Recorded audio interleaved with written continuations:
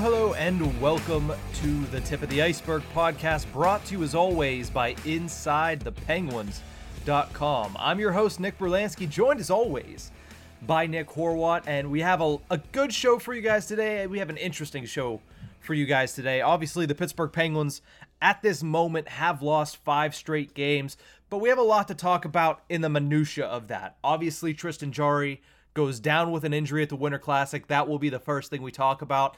But also, we'll get into later in the show, what do the Pens need to do to end this losing streak? Are we concerned about this team's playoff chances at this moment? And what will the Penguins defense look like at full health, which could be coming up here in the next week or two? So let's start it off with Tristan Jarry, because it looks like, in my opinion, he either pulled something in the first period, which might be the best thing for the Penguins if it was just a pulled groin, or at worst, it just reminds me of the hernia injury that Casey DeSmith faced in Game 1 of the playoffs last season, which obviously can require surgery, which would bring him out for a little bit longer. But in the game itself, it was obviously a topic for a solid 5-6 minutes because they weren't getting him out of the net until a commercial break, and they couldn't. And he was struggling a lot to get up and to push from left to right. It didn't look good. He leaves the game, and now he's returned to Pittsburgh to be evaluated. So, Horwat, what were your thoughts when you saw him go down? And then we'll get into everything else as it pertains to the injury. Well, I mean, first thought was, oh no. Second thought was, not this team. Third thought was, none of these guys can catch a break. I mean, we were playing the game already with a wonky lineup, right? 7 defensemen, 11 forwards, just an unusual decision that we don't need to talk about really, but an unusual decision that showed this team has already got some injury and health issues. The last thing they need is their all-star caliber goalie going down, and down he goes. And not to take anything away from Casey DeSmith, but that was supposed to be a big game for Tristan Jarry to help turn this team around, turn his little stretch around, and find a good victory for the Penguins. It's really, my main thoughts were, this isn't ideal, and not at this time, because of the stage it was at that could have really meant a lot for the team. You know, it was a bigger opportunity than normal for a victory and to gain momentum. And I'm not going to say they lost it in losing their goal and losing their starting goalie, but it sure didn't help things. Yeah, and you mentioned something really quickly there that I don't think we can pass over, is the fact that, listen, it's big for Tristan Jarry. Eventually, as a goaltender, you get the tag placed on you that, hey, you're injury prone, which is the last thing, especially as a netminder, that you want to have placed on you. But you look at what's happened, it might just be a stretch of bad luck, but he missed last year's postseason, played in Game 7, but realistically, he was not healthy for that Game 7, but he missed the end of the regular season and then the beginning of the postseason with an injury. He's now injured once again for what it seems like, and again, we don't know. He's still being reevaluated in Pittsburgh, but it seems like this is going to be a longer injury for Tristan Jarry. At the very least, a couple of weeks. I would say week to week is best case scenario for the Penguins. And when you're in a contract year, and that's something that can be used against you, you just hate to see it for a guy like Tristan Jarry. And then for the Pittsburgh Penguins as a whole, I mean, they're such a roller coaster this season, and losing your netminder at the turn of the year when you were trying to turn things around, and the way that the Penguins were playing in that first period as well, that had to factor in to, the game as well, trying to play that defensive mindset and kind of clamp down more so than they would normally, because Casey DeSmith was coming there cold. Yeah, but the thing is this team has a lot of confidence in Casey DeSmith. It's they know he's a good goalie, they know he's a good backup, and the organization and the franchise thinks he's good enough. I mean, they signed him to a 2-year deal this past offseason, which may have been a little shocking to some, but here he is, and he's been decent enough. I mean, sure, maybe we want to see more out of him, but now's the time for that. I mean, bare minimum, we're missing Jari for 2 games, I'd say. At least get back home and see what happens with the Vancouver game on Tuesday. But I mean, for now, it's all touch and go, it seems. All of it. I mean, I know we have 1 game and then 2 days off to get to Arizona. It's a damn shame Jari's going to miss the experience of Mullet Arena. But I don't know. It's a difficult situation, especially considering for Jari, yeah, you're right. It's not the time that you want it to happen. You're fighting for a contract. You're fighting for your team. And, I mean, you hate to say that it kind of benefits the Penguins contract negotiation-wise. You know, now all of a sudden you have, in a couple different ways, like, A, let's say he's out for a little while and the numbers kind of decrease a little. But B, hey, man, this is like the 3rd year in a row you've been hit with a pretty decent injury that we had to really maneuver things. Can you sustain health? Yeah, but then you start thinking of, well, what's the future of this goaltending position? Because if you can't continue on with an injury-prone goalie, so I mean that's a bigger topic for a bigger day. But yeah, how ready are we for our prospects right now? Or I mean, if there's something down the line, that's something I'm sure we'll get into.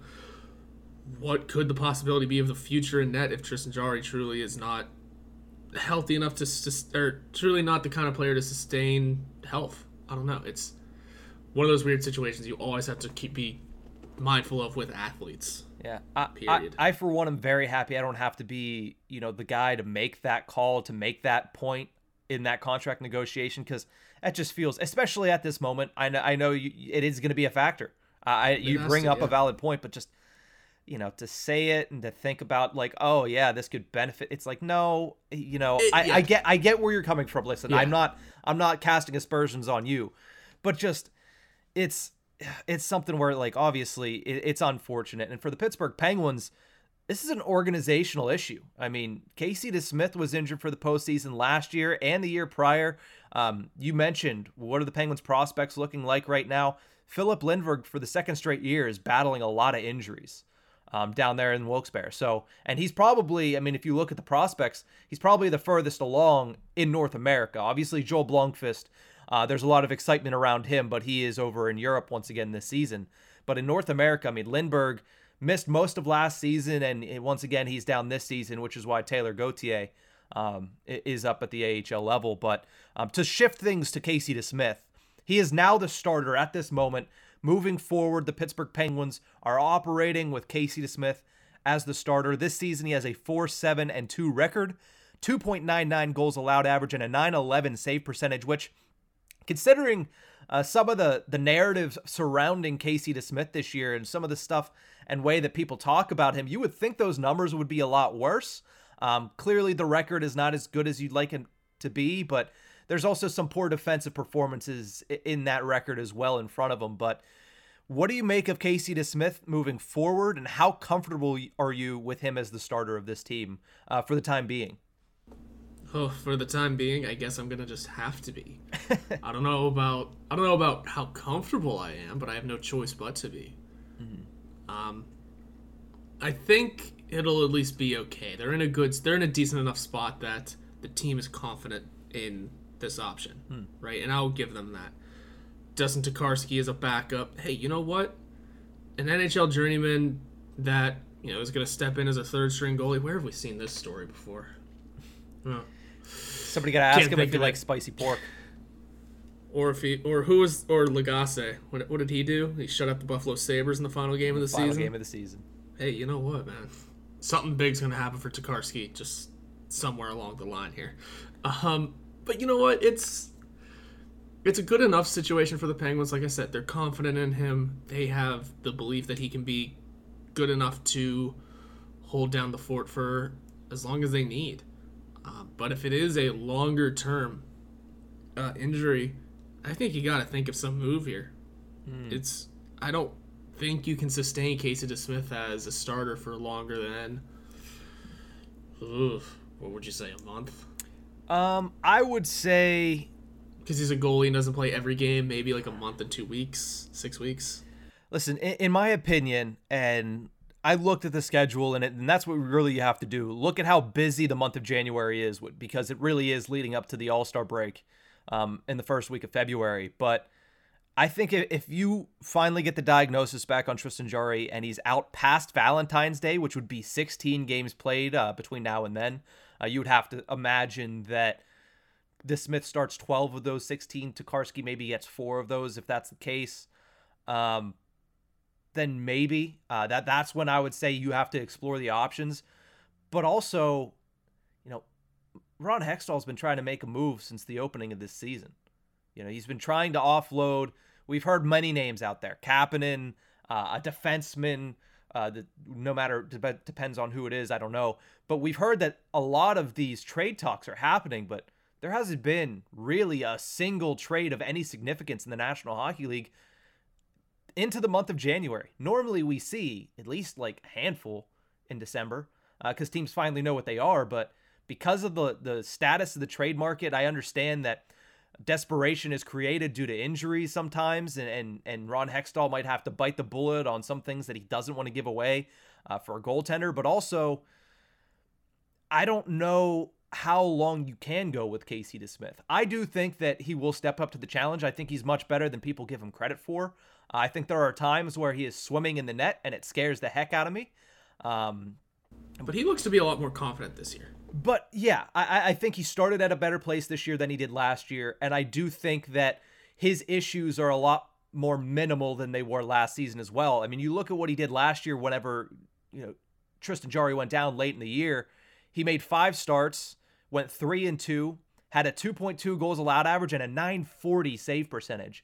So he really stepped up to the challenge, and that's not even considering how he was performing in Game 1 of the series against the New York Rangers. So, with the trade thing, who can you get to? Like, obviously Jacob Bunturi of Inside the Penguins put out a story about some options, and I'm not even going to say some of the names, but when I looked at them, I was like, they're great options, I feel like, but I don't see those teams parting with those guys unless you're paying second-round pick, third-round pick, and I don't know if the Pittsburgh Penguins are willing to do that just to get a minimal upgrade over Casey DeSmith.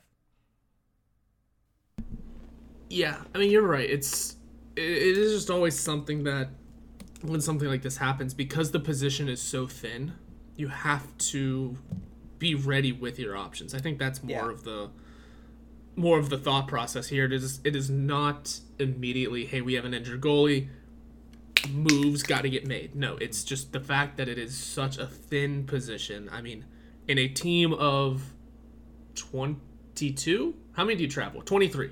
In a team of 23, you have 2 of them, sometimes 3. That's it. You are immediately down to, like when Jarry went down, what was also some of the first camera shots at Fenway Park? Here's Mike Chiasson, the emergency backup goalie that we happened to bring with us, by the way. Which, I mean, that's how thin the position is. It immediately goes to, hey, your next option, if your second goalie gets hurt in the same game or something happens, your third option is something that rarely happens, and when it does, it's the biggest news story. So that's just how thin the position is. Clearly, you have your minor league goalies as well, and your ECHL, and then your prospects. Thing is then it gets weird because NHL contracts are the way that they are. You can't immediately call up certain ECHL goalies even on an emergency basis. You have to loan one of your prospects in. Yeah. So you have to be prepared. So I think that's more along the lines of why you have trade discussions is just who can we have at the ready, and then. Usually you just look for ones on expiring deals and say, thank you for your quick service. Best of luck on your future endeavors.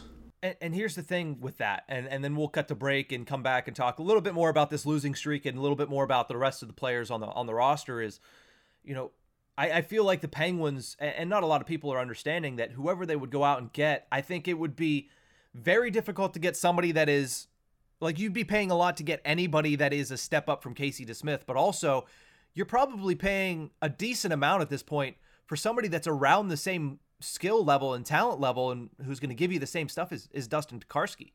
like, let's give Tokarski a little bit of credit here. I think he is much better, in my opinion, than Max Lagacé. I think he is a much better option at this stage of his career than Louis Domingue was last year. I mean, unless he starts trying to catch the puck with both hands, then I'll have bad flashbacks. But what I think people really need to understand is there's a reason that Dustin Tokarski was brought in, and it wasn't to be the starter of the Wilkes-Barre Scranton Penguins. He was brought in for this very reason. So I know that a lot of people want to say, hey, let's bring in Karel Vejmelka of the Coyotes. Let's just pick him up when we're at Mullet Arena. Just bring him over from that randomly, tent that is a locker room to this tent that is a locker room. But at the same time, this is a thing that has been thought of before. This has already been thought of. This is already an instance that this front office has thought about, prepared for, and this is what they came up with. And it's Casey DeSmith and it's Dustin Tokarski, and that's what we're going to see, in my opinion.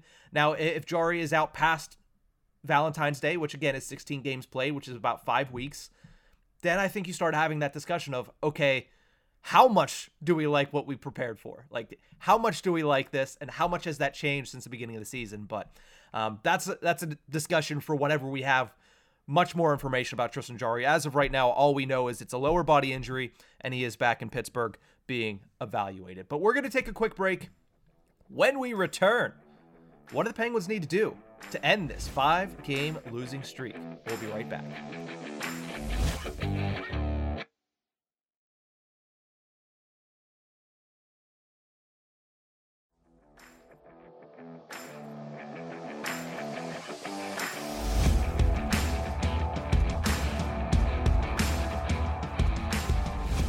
Welcome back to the Tip of the Iceberg podcast, brought to you as always by InsideThePenguins.com. Horwat, I want to get your quick reaction. Literally, give me just your first couple of words of thought. Next year's Winter Classic. I'm wearing the Seattle Kraken hat for those watching on Inside the Penguins on YouTube. Next year's Winter Classic, Seattle, Vegas, up in rainy Seattle, Washington. Do you like it? Do you not like it?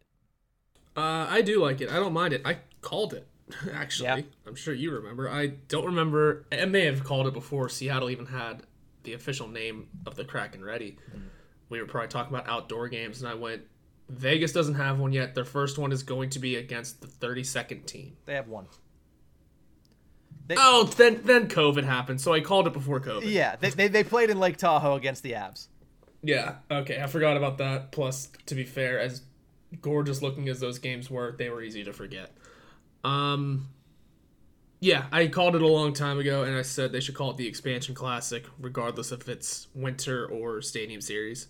But there you have it, the Expansion Classic in Seattle, Washington, and honestly, that should be a ton of fun. Yeah, I'm very excited for it. I think it's obviously, it was a layup. Like, you called it 2 years ago. It was a layup to make this, and I think it's also happening at the right time because Seattle's a very young and entertaining team, and Vegas right now is one of the best teams in the West, and I think by next year, by the beginning of 2024, geez, I can't believe we're that far along, but by the beginning of 2024, they're probably going to be they're already two of the top 3 or 4 teams in the Pacific Division. They're going to be, I think, the top 2, especially when Matty Beniers hits another stride and when Shane Wright gets his feet underneath him. So I'm excited about that. I'm also in the abolish the Stadium Series as its entirety. Not that I'm not excited for Canes Caps, but I don't think it's necessary. But we digress. Nonetheless, let's talk about the Pittsburgh Penguins losing streak right now, because it is the second losing streak of 5 games or more this season. Obviously, we all remember the 7-gamer that happened in November. But Horwat, what do the Penguins need to do to get on the other side of this thing and to get back in the win column? Quite simple. It's the Sidney Crosby line needs to show up a little more. Sidney Crosby needs to have points. Jake Guentzel needs to find the back of the net. It's been 7 games for him. And, I mean, the defense is what it is, but the star players have to step up and contribute the way they're supposed to. Like I said, Sidney Crosby hasn't gotten a point in 5 games. Jake Guentzel hasn't scored a goal in 7. Sure, Raquel's still picking up an assist here and there. Brian Rust is now up on that top line, and screw it, fine. Whatever can get this team going. I don't care who has played with who. I think we're both close to just hitting a complete shuffle button on everything and seeing what comes out at the other end. Because the fact that we're getting production from Kasperi Kapanen and he's playing 7 minutes a night, I mean, that can go on. Maybe he should be playing a little more. Well, he should, but we'll get into that some other time. Yeah. I get in certain situations you don't want him out there, but by God, more than a single shift in a period might be helpful when he's the only one scoring anyway. Yeah, it's up to the star players to play like star players, quite simply. The defense is what it is. It's going to be a little touch and go because of the amount of injuries we have and just how different it is than what it should look like when it's healthy. Mm-hmm. And the goaltending is the goaltending. We just discussed it. They're confident in their guys right now. We can have a further discussion of what this team needs to do whenever we have more Jarry information. But for now, I'm looking at the star players. I'm looking at Crosby, Gensel, Malkin. You could throw Zucker in there. You could throw Rust in there. You could throw Rakell in there. All the top six. Maybe Jeff Carter as well, because he's a star in the league, I guess, longevity-wise. To do something. Produce a little more, or produce it all. Because that's what's been killing us. We can't rely on, because our bottom six isn't that great. They just so happen to be the only ones producing at a low pace. Yeah, when I look at this team, obviously you mentioned the bottom six. I mean, depth scoring is actually coming in. You know, you mentioned Kapanen. Carter had a goal the other game. Drew O'Connor scored a goal in the other game. But Gensel got shafted immediately. Yeah, but Gensel and Crosby, you know, you're not going anywhere without those guys. You know, they got close Monday. I will say that. When you watch the first period of that game against the Boston Bruins at Fenway Park, I thought the first line played particularly well in that first period, but Linus Ullmark was just, you know, standing on his head and doing just Martin Brodeur-esque things between the pipes for the Boston Bruins. He was stopping everything that came his way. But I thought that was a positive sign for both Crosby and Gensel. You know, I think especially Crosby, you saw him basically take that as a command. And then, of course, you know, when Tristan Jarry goes down, I think that's the other thing. Tristan Jarry went down. The Pittsburgh Penguins, they're at their best when they're playing their defensive style. But as I talked about on the show Penguins to Go earlier this week, you know, it's been a weird week, so I'm forgetting everything about what day. I think it was Mondays or Tuesdays. Penguins to Go. Not that it matters. It's on the feed. The Penguins are at their best when they're playing their defensive style, but not when they're just only doing that. Like, you saw that in that game on Monday, and it was so mind-numbing, especially the third period. Like, I get it. Play defensively. I get it. You have Casey DeSmith, who 1 is a backup goaltender, 2 is coming in cold, and 3 is coming in on a national stage where it cannot be easy against the best team in the National Hockey League in the Boston Bruins. I understand you want to try to protect the house a little bit, but you had a 1-goal lead. A 1-goal lead, and you produced nothing in that third period.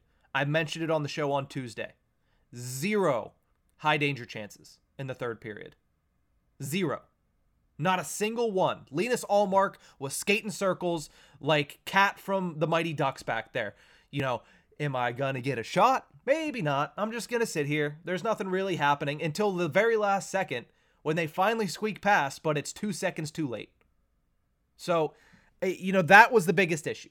I understand you want to stick to your defensive style. I understand that's what's going to get you wins in this league, especially with the age that the Pittsburgh Penguins are. But you need to emphasize getting better throughout the game. I loved the Penguins' effort in the first period. I was a little wary of the Penguins' effort in the second period. And in the third period, I looked at the Penguins and I said, what is this? What is this? What is this? You know, turtles don't win hockey games, right? Yeah. You cannot turtle. So look at multiple games that they've lost in this past losing streak. Talk about turtling. You had a 4-0 lead in the first period against the Detroit Red Wings. Now, don't get me wrong. You gave up 2 in the second. If you were able to just pull out 1 goal in the third, we don't have that discussion. Mm-hmm. We don't talk about a 5-game losing streak.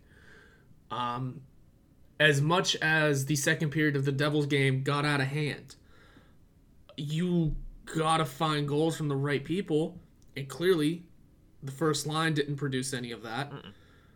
And it was just kind of all downhill from there. And I can remember sitting watching the Red Wings game, if I take it back to the 4-0 lead again, everyone in that press box knew the second they gave up the second goal, if they didn't get the next one, that was it. This team wasn't going to do it.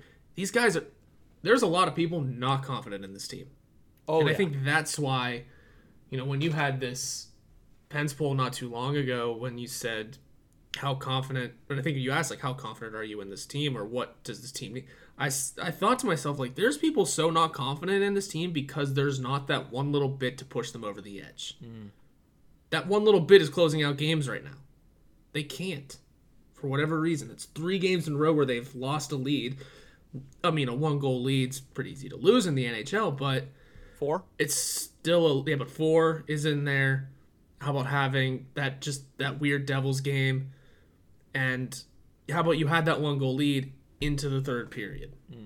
You had the chance to close it down. I don't know. I forget how deep into the third it was, but it was deep enough. The fact that there was under 20 minutes left in the game and you couldn't hold it down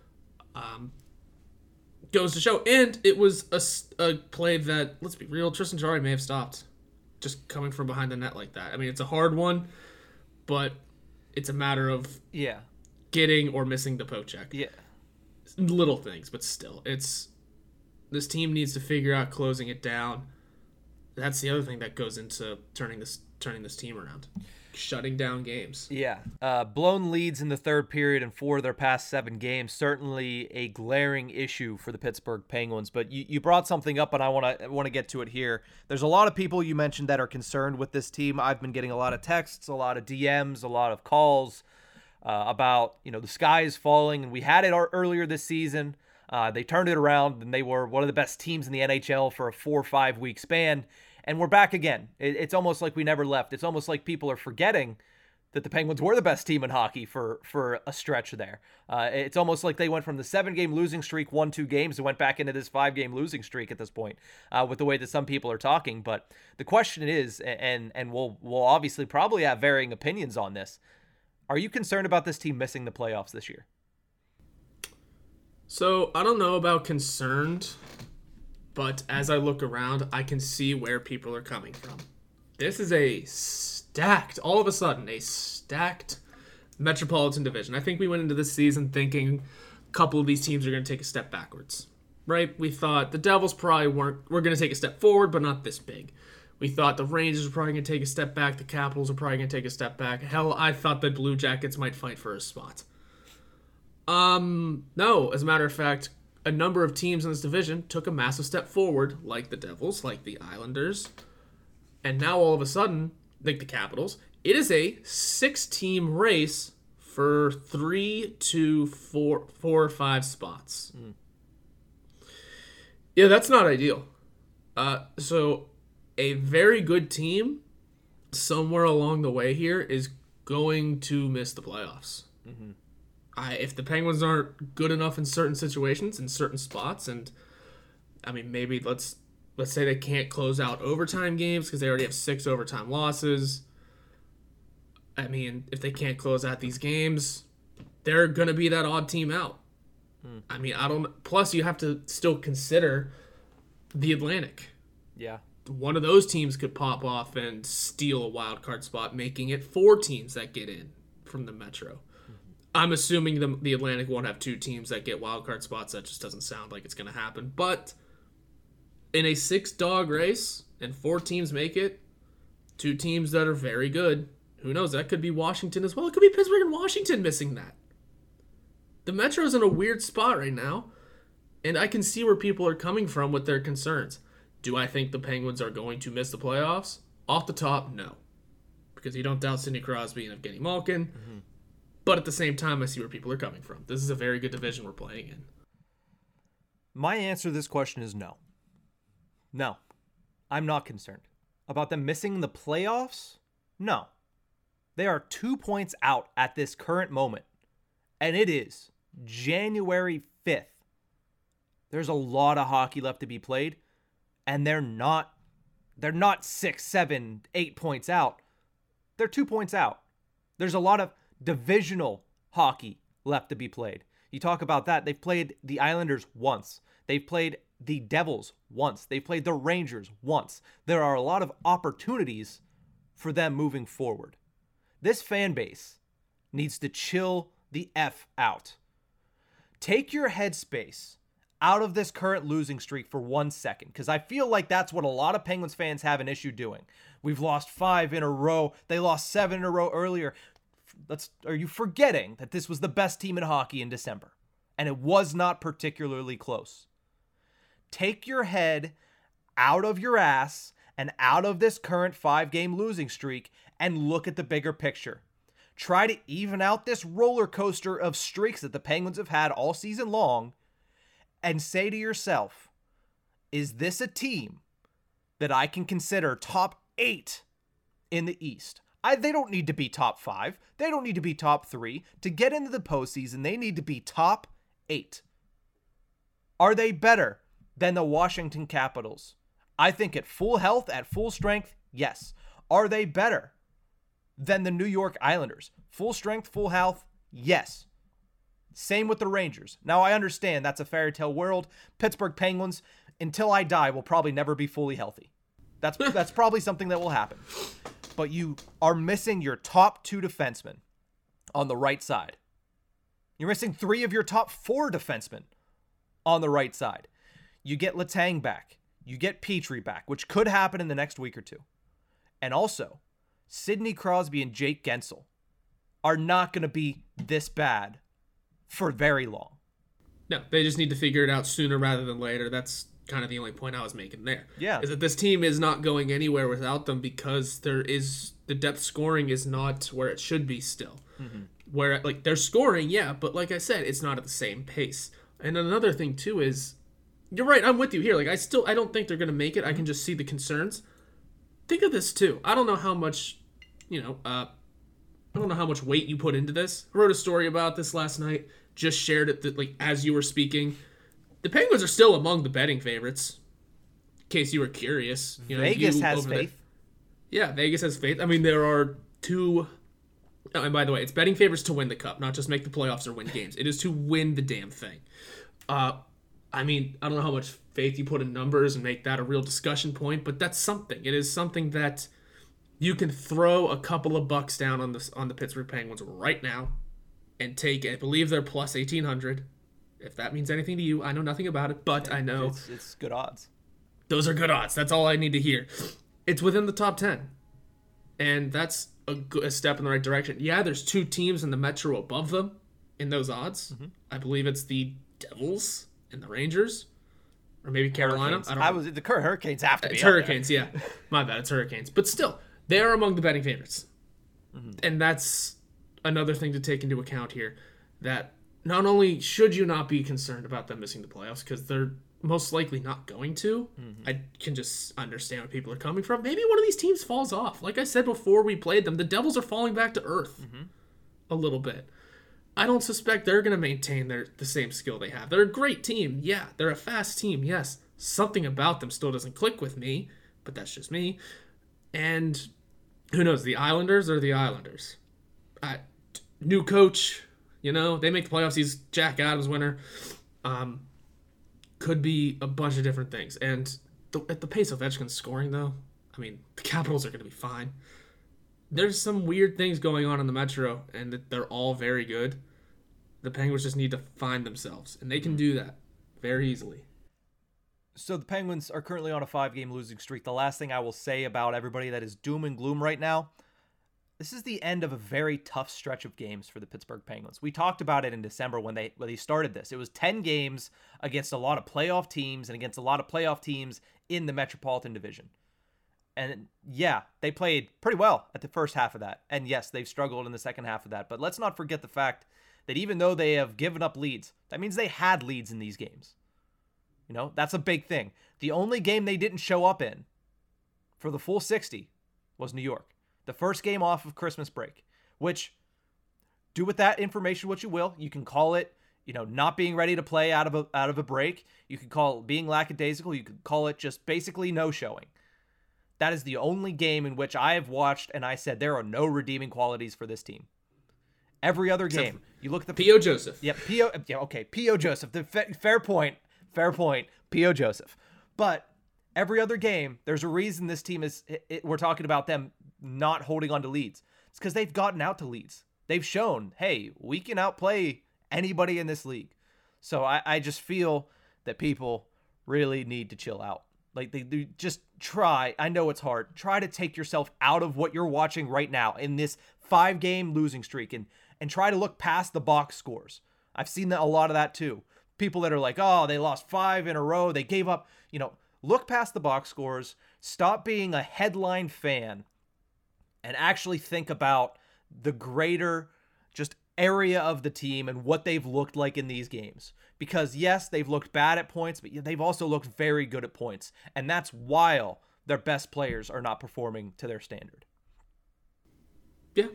Yeah. I mean, look at the games they have coming up too. Like you said, it's the harder stretch is coming to an end after Vegas, because then we got Arizona, Vancouver, Winnipeg's doing okay, Carolina, we know. Then Anaheim, Ottawa, New Jersey again, Florida, Washington. That's to finish out the month. Oh, sorry, I'm missing San Jose in there.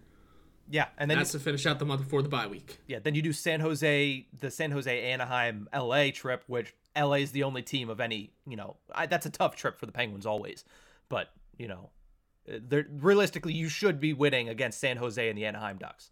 But, we all know how that goes. But nonetheless, I think, as Nick Horwat's idol, Aaron Rodgers, once said, relax, everybody.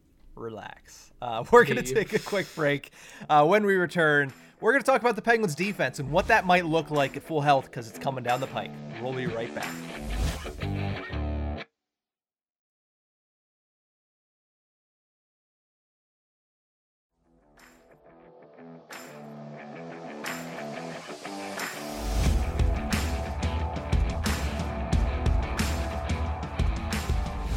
Welcome back to the Tip of the Iceberg podcast, brought to you as always by InsideThePenguins.com. I'm Nick Berlansky, along with noted Green Bay Packers fan Nick Horwat, and we're talking about the Penguins defense, looking at what they could look like at full health, because I feel like it's going to look a lot different than it did at the beginning of the season whenever they entered with full health, and I think that I might have something in the bottom pairing that not a lot of people would agree with. Or not, maybe people will agree with, but maybe not a lot of people are thinking of at this very moment. But Horwat, let's start with the first pair. I think we're going to do this pair by pair. I'll tee you up. First pair, right side. I think it's pretty obvious that it's going to be Chris Letang. Yeah, absolutely. It has been for like 16, 15 years now. Yeah.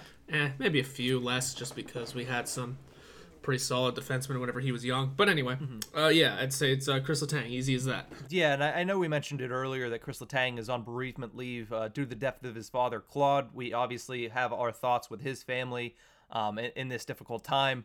But I really think, it has been, this past month for Chris Letang has been something that you never wish upon your greatest enemy. So I think it's pretty obvious that he is the Masterton nominee for the Pittsburgh Penguins, and I would not be surprised if he has the Masterton. I know that at the end of the day that means very little, but it is something that I think the Pittsburgh Penguins are planning on definitely nominating. But right side, Chris Letang, top defenseman on the right side. It's obvious.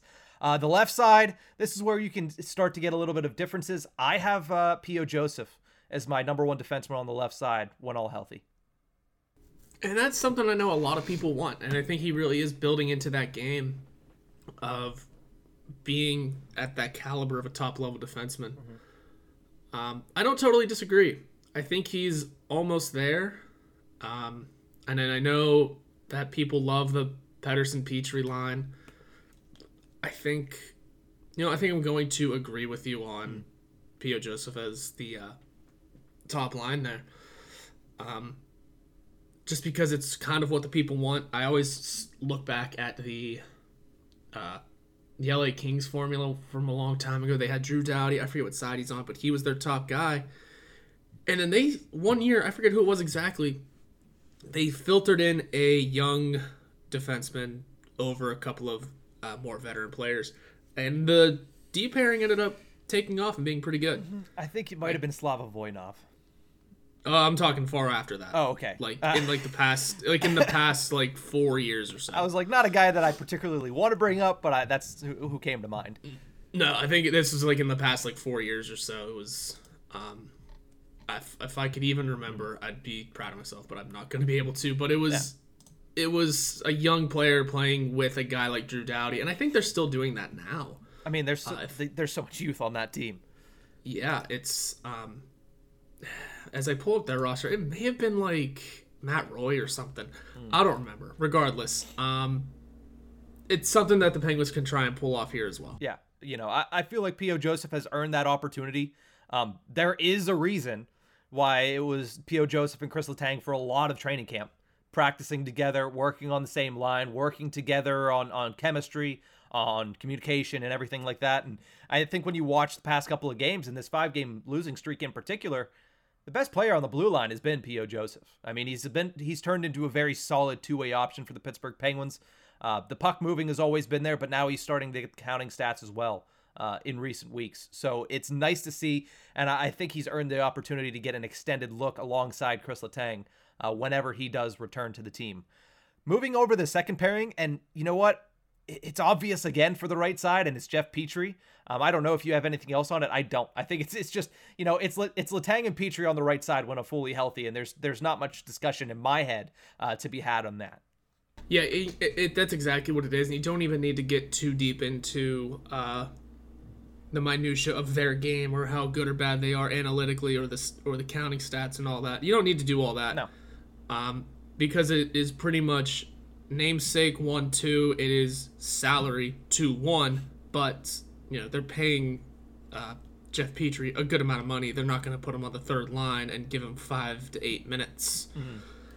So and because that's probably part of the reason why Brian Dumoulin's been in for this long. Is that they're paying him money. Why would they pay that much money in the press box?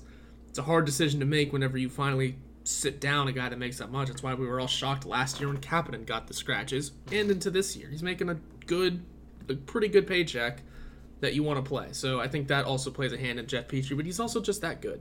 So, number 2 guy. Yeah, you could take out the stats. You could take out everything else. You could take a fan from, let's say, the Seattle Kraken, who just became a fan of hockey, and you say, in the year and a half that you've watched hockey, look at this 8 players, or look at these 4 players that play on the right side of the Penguins defense. Who are the top 2? Yeah, everybody's going to say Letang and Petrie, and sometimes it is just that easy. But on the left side, we said Joseph on the first pairing. I think we're both in agreement then here that it's Marcus Pettersson, second pairing left defenseman. Honestly, if you take the entire season into account, I know Joseph has been their best defenseman over the past 5, but the entire season-wise, I think Marcus Pettersson has been incredible for the Pittsburgh Penguins. You could argue that he should be on that top pair with Chris Letang, but I also believe that when he's with Jeff Petrie, they are one of the most outstanding pairs in the National Hockey League. You look at what they've done analytically in 28 games together. They have 52% shot attempts when on the ice at 5-on-5, 60% of the expected goals for, 59% of the scoring chances for. And to make all of that make a little bit more sense and why that, yeah, those numbers are great in a vacuum, there's one other number that when you put that up against these and say they're connected, it makes you realize how absolutely absurd these two were playing. 25% offensive zone start percentage. 75% of the time they're starting in their defensive zone, yet they have over 60% of the expected goals for. It is ridiculous how good those guys have been in year 1 of Jeff Petrie with the Penguins, and in a year where a lot of people didn't think Marcus Pettersson would still be with this team. Transitioning from defense to offense. It's something that the third line has to do all the time. Third offensive line has to do all of the time, and it kind of hurts their numbers, but at least those two on the back end are able to do it. Yeah, it's ridiculous when you get into the minutia of how good that pairing is. And we saw it at the beginning of the season. We're like, Petrie and Pettersson, it's going to be an interesting pairing. Don't know how it's going to work. Well, it's one of the best defensive pairings in the National Hockey League, and if you say otherwise, just message me and I'll set you straight. But third pairing, I'm very like on edge today. Yeah, prickly. Third pairing, again, literally in my notes I have obviously part 2 and obviously part 3 for the right side. Jan Ruda. Yeah, we paid him the money. We signed him this year. He's not going to play anywhere else unless he plays up in the lineup. Yeah, and obviously everybody loves watching In the Room. The last one had a little bit of a highlight on Jan Ruda walking through the holiday market in Market Square. If you haven't watched it, I would say that you should. He just seems like a fun guy. Big wine guy. Big wine guy? Him and Dumoulin. Big wine guys. Oh, well, you know. But nonetheless, no, Jan Ruda's been great. You know, the size is exactly what Brian Burke and Ron Hextall wanted. And I also think that he's been put in a lot of difficult situations. He's basically been the garbage man for the Pittsburgh Penguins. You know, hey, Brian Dumoulin's having a hard time.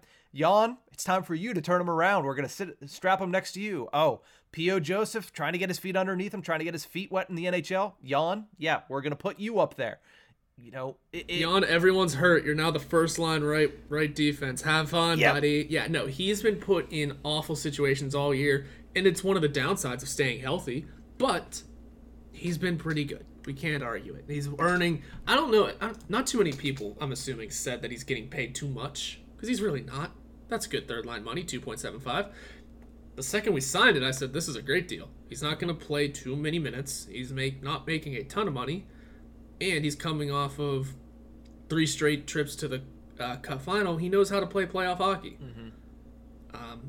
He's 32 and playing for 3 years, and that, you know, you don't like seeing that kind of age get pushed in. But yeah, I love the deal, and it's paying off. Yep. So let's talk about third defense pairing, left side, which, you know, we talked about for a solid month and a half, 2 months leading up to the season as who's going to be there, who's going to get that spot. Who do you have? Because I'll go last. Who do you have at full health, third pairing, left side? It's difficult because you want to... Yeah, no, screw it. Ty Smith. They've shown that they have faith in him. I mean, they're sticking him on the first power play unit as, you know, as not phenomenal as he is. He's not ready for that position yet, I feel. Mm-hmm. But as much as that is, he's getting the playing time. He's getting that kind of confidence. He came up and was immediately thrown in there. Mm-hmm. Shocking. I get Petrie wasn't there, but they showed to have a little more confidence in Ty Smith in that position than they did P.O. Joseph, who may have been an option. Put Ty Smith on the second, you know, learn him into the power play, but they showed to have confidence in this guy by putting him on the first one. Mm-hmm. I get neither of them are converting, but that's confidence regardless. This is a team that is confident in their power play. When it went 0 for 9, Mike Sullivan said he found it hard to be critical, and I think the whole room went, we can find ways. But still, it was they're showing confidence in Ty Smith, and I think he's the one that steps in there. And as for Dumoulin, when this team is fully healthy, maybe the trade deadline is come and gone. Yeah, it is growing ever closer, is the trade deadline for the NHL. I liked what I've seen from Ty Smith in his first 2 games. I do.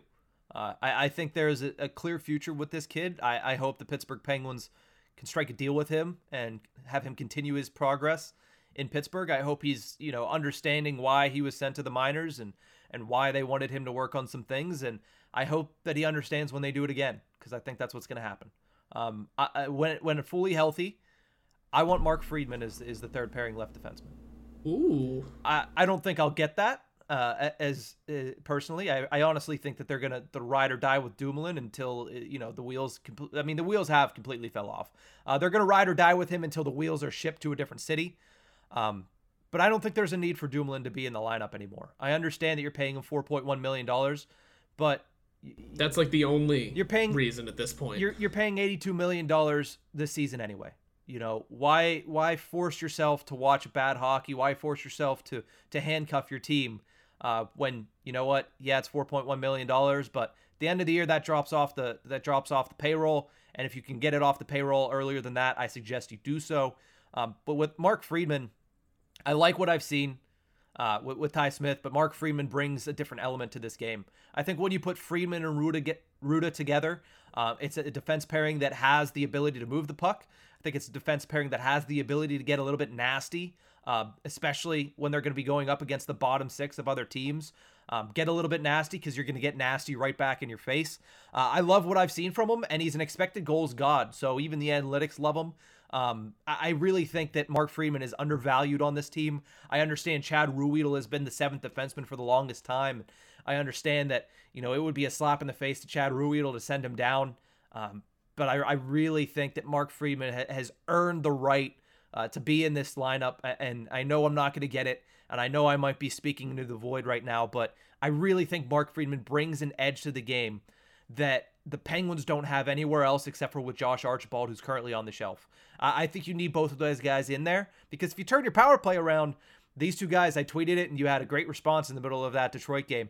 These two guys might have the Penguins on 5-6 power plays a game alone with just the way that they play the game and the way they get under people's skin. And I know that's not the end-all be-all for a defenseman, but as a third-pairing defenseman on the left side next to a stout guy like Jan Rutta, I love everything Mark Friedman brings to the game, and I hope that he gets a better chance, and I think that he deserves it over Brian Dumoulin. And for the time being, I think he's more steady than Ty Smith. I do. I think he brings more to you, especially with the fact that you're going to have Casey DeSmith as your starting goaltender for what may be as little as 1 week, but maybe as much as 5 or 6 weeks. So I like Mark Friedman in that role for this team at this moment, if they can get fully healthy, with Chris Letang and Jeff Petrie, who, like we mentioned, they're both certainly on their way back. So if they ever get to full health on the blue line, I like Mark Friedman on the left. Yeah, I don't totally hate that either. I mean, you got him for this year and next year, Mark Friedman. You could cycle him in at any point. And maybe he's only 27. Maybe a couple years down the line, this defense is taking a whole different shape. Mm-hmm. Maybe the left side one day looks T.O. Joseph, Ty Smith, Mark Friedman. I don't know how many years down the line that will be, and that's obviously post Marcus Pettersson. But you kind of get an idea of what the left side could be, and then your right side. I mean, Chris Letang will be there until the day we all die. Maybe Jeff Petrie's moved on because I forget where he's at. So maybe that's someone else. He has a few years left on that contract. Yeah, but I don't know how far down the line I'm talking here. Yeah. And maybe it's Letang, someone. Who knows what this team looks like in a couple years? Maybe one of these guys becomes great trade bait too. You never know what this team could look like far down the line, but you got time with Mark Friedman still, I think. Mm-hmm. I don't think Hextall is going to want to give him up that easily. Yeah, I don't think it happens this season, but if there ever is a year in the next 3 that the Pittsburgh Penguins are just out of playoff contention at the deadline, somebody's going to dish out some money for Jan Rutta. Somebody's going to dish out some good picks for Jan Rutta. Also for probably a guy like Mark Friedman. I mean, these guys are valuable trade pieces, but the problem is the Pittsburgh Penguins aren't sellers. Get that out of your mind. Throw it back to the second segment if you want my opinion on where the Pittsburgh Penguins are going to be at the end of this season. I'm a little testy today, Horwat, but that's going to do it for this one. We will be back next week with obviously all new episodes of the Pittsburgh Penguins Tip of the Iceberg podcast. And we didn't do it this episode. I meant to do it and then completely forgot about it because this week's been crazy. We're going to give our power rankings for the Metropolitan Division for the month of January. That's going to do it for this one, though. We will see you guys next week. Enjoy the game tonight. Enjoy the game on Saturday. And we will see you later, Pens fans.